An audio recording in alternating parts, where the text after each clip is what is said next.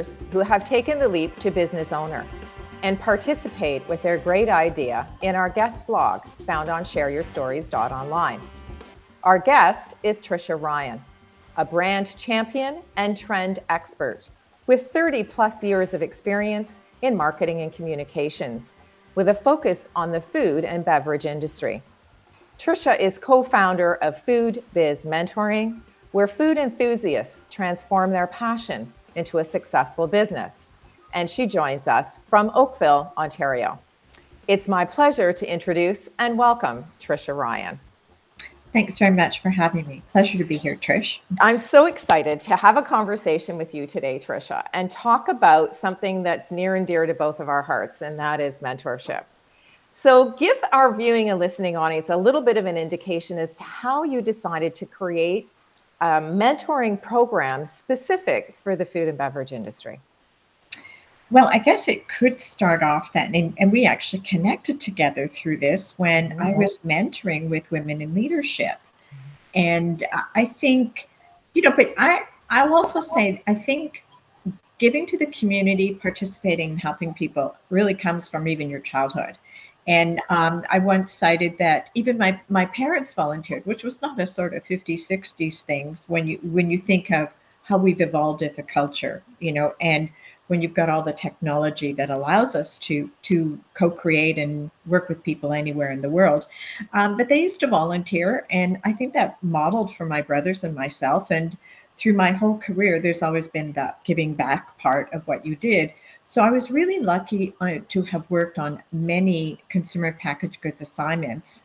And this was certainly long before sustainability and those kind of issues became almost mantras for brands, where we could go out and do things in the community and do volunteering activities, whether it was something like the Stephen Leacock Foundation, doing the Run for Children's Charities. Those kinds of things have always been an important part of the brands that I've worked on.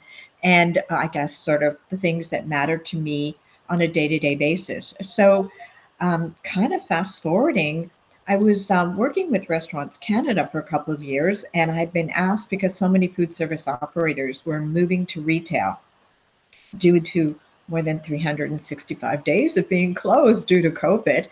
And it's one thing to have a spaghetti sauce or a salad dressing or whatever in your operation that your consumers want to buy. And, when your restaurant's closed, we saw a lot of that kind of shift. So we did put on a workshop series to get restaurateurs to understand all of the steps that would be involved, from getting a GS1 number to where you could not just use your kitchen, but then go co-pack food products, etc.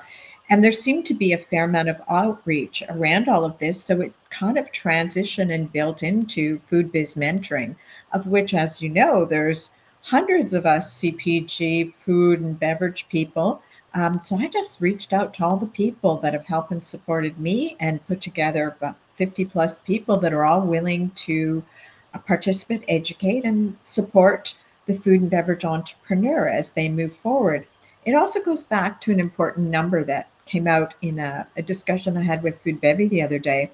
Once upon a time, you'd look around a food show and say, 80% of these people won't be here in 2 years. So the 20% success rate was pretty bleak. But research is now showing that around 40% success rate.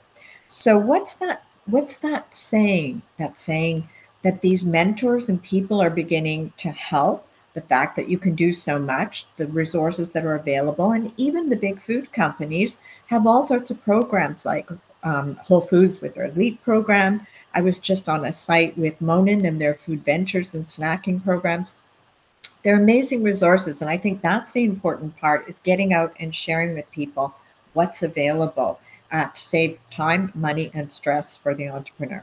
I think one of the things that you really mentioned that I think will certainly resonate with our viewing and listening audience is people have to step outside of the traditional retail platform for food and beverage, right? I mean, I think we've all heard the stories, or you've gone to somebody's house and, they love to cook. So there's a little bit of chef in all of us, I suppose. Maybe not me. I'm really not the best cook in the world, but, I certainly love to eat. And then folks say, okay, why don't you open a restaurant? You've got this great, as you say, tomato sauce or, a condiment or whatever the case may be. But generally, the traditional path has been retail food and beverage. It's important to understand 94% of all food sales in Canada do go through about five major retailers. Okay. Really? And the US is about 10% less. And then, of course, we have the 10 times factor with the United States. So you could perhaps have a successful launch into California, which, is that state is as big as of all of Canada with Sure. population numbers. So you can be perhaps, have the volume opportunity in a market like the United States. When you take Canada, though, that 6% is where we sometimes want to say to people, why don't you look? There are opportunities, like Home Shopping Network has 6 million viewers. Yeah. And, Wolfgang Puck sold pots and pans. And there are all sorts of different channels. I know that restaurant operators, someone like Mildred's Temple Kitchen, sold their pancake mixes to a gift basket company. And we're talking thousands of dollars in purchases in gift baskets Right. that then translated that she could pay her rent. There are all sorts of stories like that I think give people that aha moment. You Yeah. don't have, and a farmer's market is not, the only way you have to go. It's a good place to test market Sure. a brand. And even if you look online, there are very few retail to consumer food shows in Canada. One is Planted Life right now, and it's a big opportunity because tens of thousands of people attend these shows in Vancouver and Toronto, and people can actually sell their products as an entrepreneur. It's it's a good place to have face-to-face conversations, get a good feel for the market. And I know major retailers to take the listings. We have these uniquely Canadian sections that have been opened up so people don't have to pay the same listing fees. They get exposure, kind of market test. Sure. But the retailer wants to know, what are you doing to get that product off shelf? If Right. I give up a Kraft or Kellogg brand, I know exactly what the shelf turns are, how much money I make, and you've got to be able to deliver that if I'm going to, take a listing from someone that is performing in my marketplace. However, consumers want to buy local. Consumers want to buy unique things. Our taste buds and palates have changed. Changed. Yeah. Call it whether it's vegetarian, vegan, plant forward, sustainability, ethnicity, have all contributed to some amazing new products. So the Sure. future is bright for food entrepreneurs, and there are a lot of opportunities. And I think that's a really important fact because I think that, I always say the 3 to 5 year is the tipping point, right? So you start out with your great idea, you've got all this, motion behind you to succeed, and you've got all kinds of inspiration and you've got all kinds of folks helping you. And when you've been at it for 3 to 5 years is when you start to sit down and take a look, do really the hard number crunching, because that's really when you decide whether you're going to move into a new avenue or whether you're going to continue to pursue what you've been working on. So in terms of the folks that you work with, the folks that you mentor, what are one of the things that you could share with our viewing and listening audience that's common amongst those folks in terms of skill? Is it innovation? Is it resilience? Is it, thinking outside the box? Is there a particular thing that you can share with us that you seem to find is coming out to the forefront?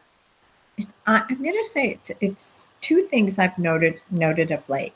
They often do have just a unique angle that they've added to something. Most recently, working with two entrepreneurs. They are actually a little bit more in the food service space.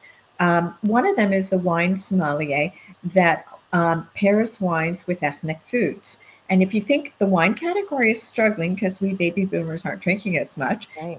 and Gen Z and millennials have kind of gone to the no-low kind of beverages with a mix of bit of both. But one of the things is that if you think of 30% of the GTAs, Southeast Asian, etc., and those foods don't necessarily match with shrimp goes with white wine and fish goes with white wine and red wine and all that. So taking all of the sensory aspects of Indian food or Caribbean food and having someone shepherd you through which wines to pair, in a restaurant or at home, to me, is just this little nudge that's just a little bit different.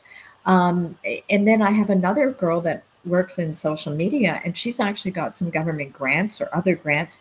And she goes into the heart of the Danforth or Kensington Market and is doing social media for those little small hot pockets of restaurants that we all want to know where the best is. And these people are often older people from other countries, are not social media dynamos, Savvy. Yeah. and she's doing it for them. So the thing is that they're multi-talented, meaning they've gone and arm wrestle on social, for example, which some of us had to really work hard at because Mhm. it's It's not what we not grew up. second nature. Yeah, we're not digital natives. So I'm going to give them, there's that. They understand strategy. It's like they were taught it at high school, as opposed to, we went off to the MBA programs to learn how to do this stuff. So they are multi-talented from Excel spreadsheets and everything else. They're very quick in responding on some elements. And then it's the heart part, the part that they're doing it because it matters to them. Mhm. And, I've worked in food for over 30 years, and there have been some amazing brands. And I actually do have a small company that I participate in. But you think, why didn't you see a good idea and run with it? Sure. Because, I like the big picture, and I like doing too many things. Right. Yeah. you know? Well, the light bulb moment is different for all of us, right? Yeah. And And I mean, for you, I think, if one of the things that in reading your story and is certainly hearing you talk about the passion that you share in being able to bring these wonderful experts together to help to mentor and mentee, be both, I'm sure, within your program. I think it's the giving back that's the most important for you, Tricia, and the fact that you're able to see opportunities, because sometimes we get tunnel vision, right? As entrepreneurs, our heads down, we're doing what we need to do just to get to, next month, next quarter, next year. And sometimes we miss some of the things that someone else may be able to see looking from the outside in. So would that be a skill that you think you're bringing to this food biz mentoring program that other people, regardless of how long you've been in business, may be able to take advantage of? I think it's the dot connection thing, and that's Yeah. it's not necessarily something that you put in quotations, and yet that seems to have been the forte of the people that I'm working with, is that we just get on a call and you connect a couple dots and think, I never would have thought of that sitting Right. at my desk, right? Right. But someone tells me at some event is happening, and I think, well, if I put that event with this, here's the big idea for somebody. Right. And that really it breaks the lock jam, For right? I sure. mean, and what is mentoring? And when you think of being a food entrepreneur, it's tough. You're going it alone a lot of times. You may co-partner, and you may find that breaks up, because there can be a divorce, Yes, for sure. someone wants to go here, and you Yep. find Vision opportunities. changes, right? Yep. And when you go on your own, yep, you can make the decisions. But then, as you said, sometimes there's just that little bit of a block, Yeah. and it just takes. And I was always taught throughout my career to get a coach and work with people. And you certainly have spent time in helping in that space. I mean, we connected on that with women in leadership. Right. And it's really no different when you look at this, but particularly when you get the no's. And I always used to say, no means don't know, doesn't mean NO. Right. And yet I had one yesterday. I don't like it, but okay, Yep. that Yep. maybe not Part of next. business, right?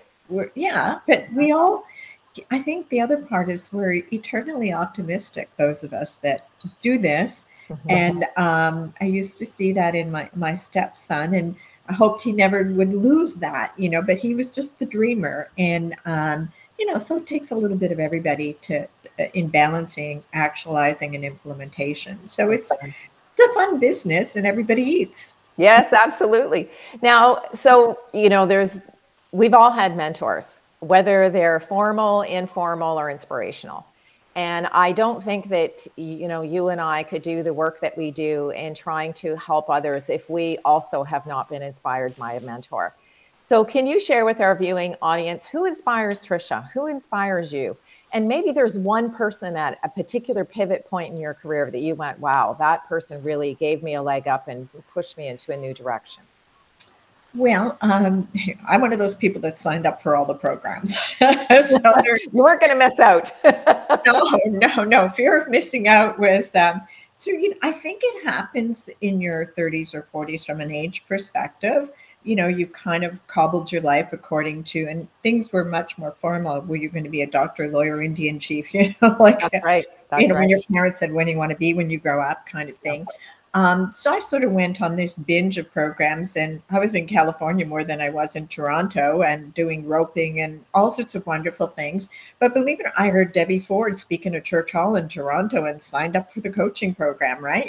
Those kinds of things were Right. doable. But, I also went to Jane Fonda's home and did her fitness and diet program. Again, reading some article, cold, wintry night in Toronto. And next thing you know, I was off to Jane's house and having Isn't some that fun living amazing? in Joe Cocker's cabin, and the money I spent was apparently going to the Tempeke Foundation. So it was all charitable. So I felt good about everything.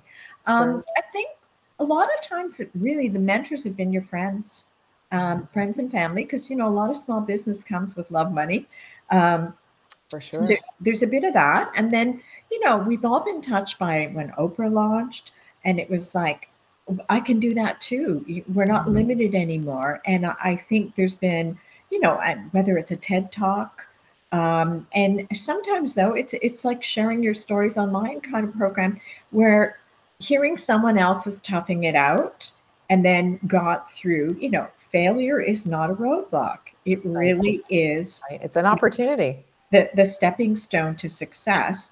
Yeah. And you talked about, what does the entrepreneur do at year 3, 4, 5? Are you going to sell to someone else, or are you going to keep going? And I think those are the forks in the road. And that's why we need mentors and people who've been at those forks and say, I'm sorry I sold my business, or I'm so thrilled I did it, and here's what I did in the next part of my journey.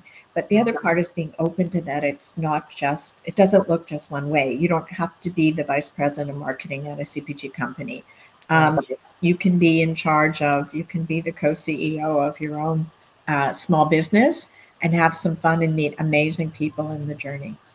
I love the fact that you've touched on a few really important things. One is that, it really does take a village, and there's various different times in our life when different people that we meet will inspire us, whether it's formal or informal. And one of the things that we do in the guest blog is we ask folks to share 3 words of advice. And your 3 words are innovative, resilient, and visionary. So why don't you sort of wrap up your words of wisdom today with us and our viewing and listening audience, and tell us, why are those 3 words so important for you? Well, I know innovation is probably one of the most popular words. It's in everybody's CV. Yeah. So A buzzword now for sure, right? it is. And yet it's kind of what I talked about a little bit earlier, where, even I'm working with Sachi Couture of Sachili, and she was in HR at an IT company and is amazing in the space of human resources and development. Here she goes. I meet her at a technology access center, and she's got this thing called Sachili, and I'm looking at her, and man, that woman has been on a path, and she didn't start in the food industry. So she was innovative, but then she was resilient. Right. And what she did, I said, what's your little secret? And she said, I always have 2 or 3 meetings a week. If someone says no, then I go, instead of going down, I go, I've got that other meeting, got to be psyched. Right. Right. So it helps in that. And then I thought a lot about visionary, and I'm not talking about being Steve Jobs, where he has been depicted as visionary. But if you've read his autobiography, he wasn't the happiest man either, Right. when you think of it. Very true. But I think we are visionary day to day. It doesn't have to be just the big brass ring. And I don't think we give ourselves enough credit, particularly if you are leading in a SME business, in that creating that culture, making your team comfortable, making people motivated, leading by example. So it doesn't have to be extreme, but keeping a hold of what the picture is, and maybe it is, maybe not a New Year's resolution kind of thing, but just jotting down the lists of things you want to accomplish in the year and having those 3 words. Those are 3 words perhaps of advice, but last year my word was gratitude. This year it's shifting to joy, and then I'm also, my brother always talks about how lucky he is, and I thought I'm going to put that in my word. But I always think of luck meaning that you are in the right location with understanding, connection, and knowledge, not that it's just horseshoes. Right, right. Yeah, that's a good point. That's a really good point. Sometimes we have to be strategic with our positioning, right? And again, when great things happen, we say, "Wow, I was really lucky." But think about what was The the hard work. location, the understanding, the Yeah, connection, and the knowledge that got yeah, you there. yeah. So I think we can be lucky. So it's the year of the dragon. Come on. That's right. That's absolutely right. Listen, Tricia, I want to thank you so much. You've really imparted some wonderful words of wisdom for our viewing and listening audience. There's so many really great nuggets of information here for folks to unpack. And I want to congratulate you and your business partner for creating this wonderful space that provides folks with a lot of not only mentorship, but hope and innovative opportunities, a little bit of resilience, and certainly taking their visionary dreams to life. So thank you so much for joining me today. Terrific. Wonderful to be here. And thank you too, Trish. To you, our viewing and listening audience, I'd like to thank you for joining us today for this edition of Keeping It Real, where we introduced you to the person behind the logo. If you'd like to connect with our guest, you'll find Tricia's contact information in the description portion below. I'm Trish Tonai, founder and host for the series. And if you're interested in sharing your business story, visit our website at shareyourstories.online. And for other inspirational stories, subscribe to our channel, Business Mentorship, Keeping It Real. Thanks again for tuning in, and we look forward to meeting you next time when we share another great idea.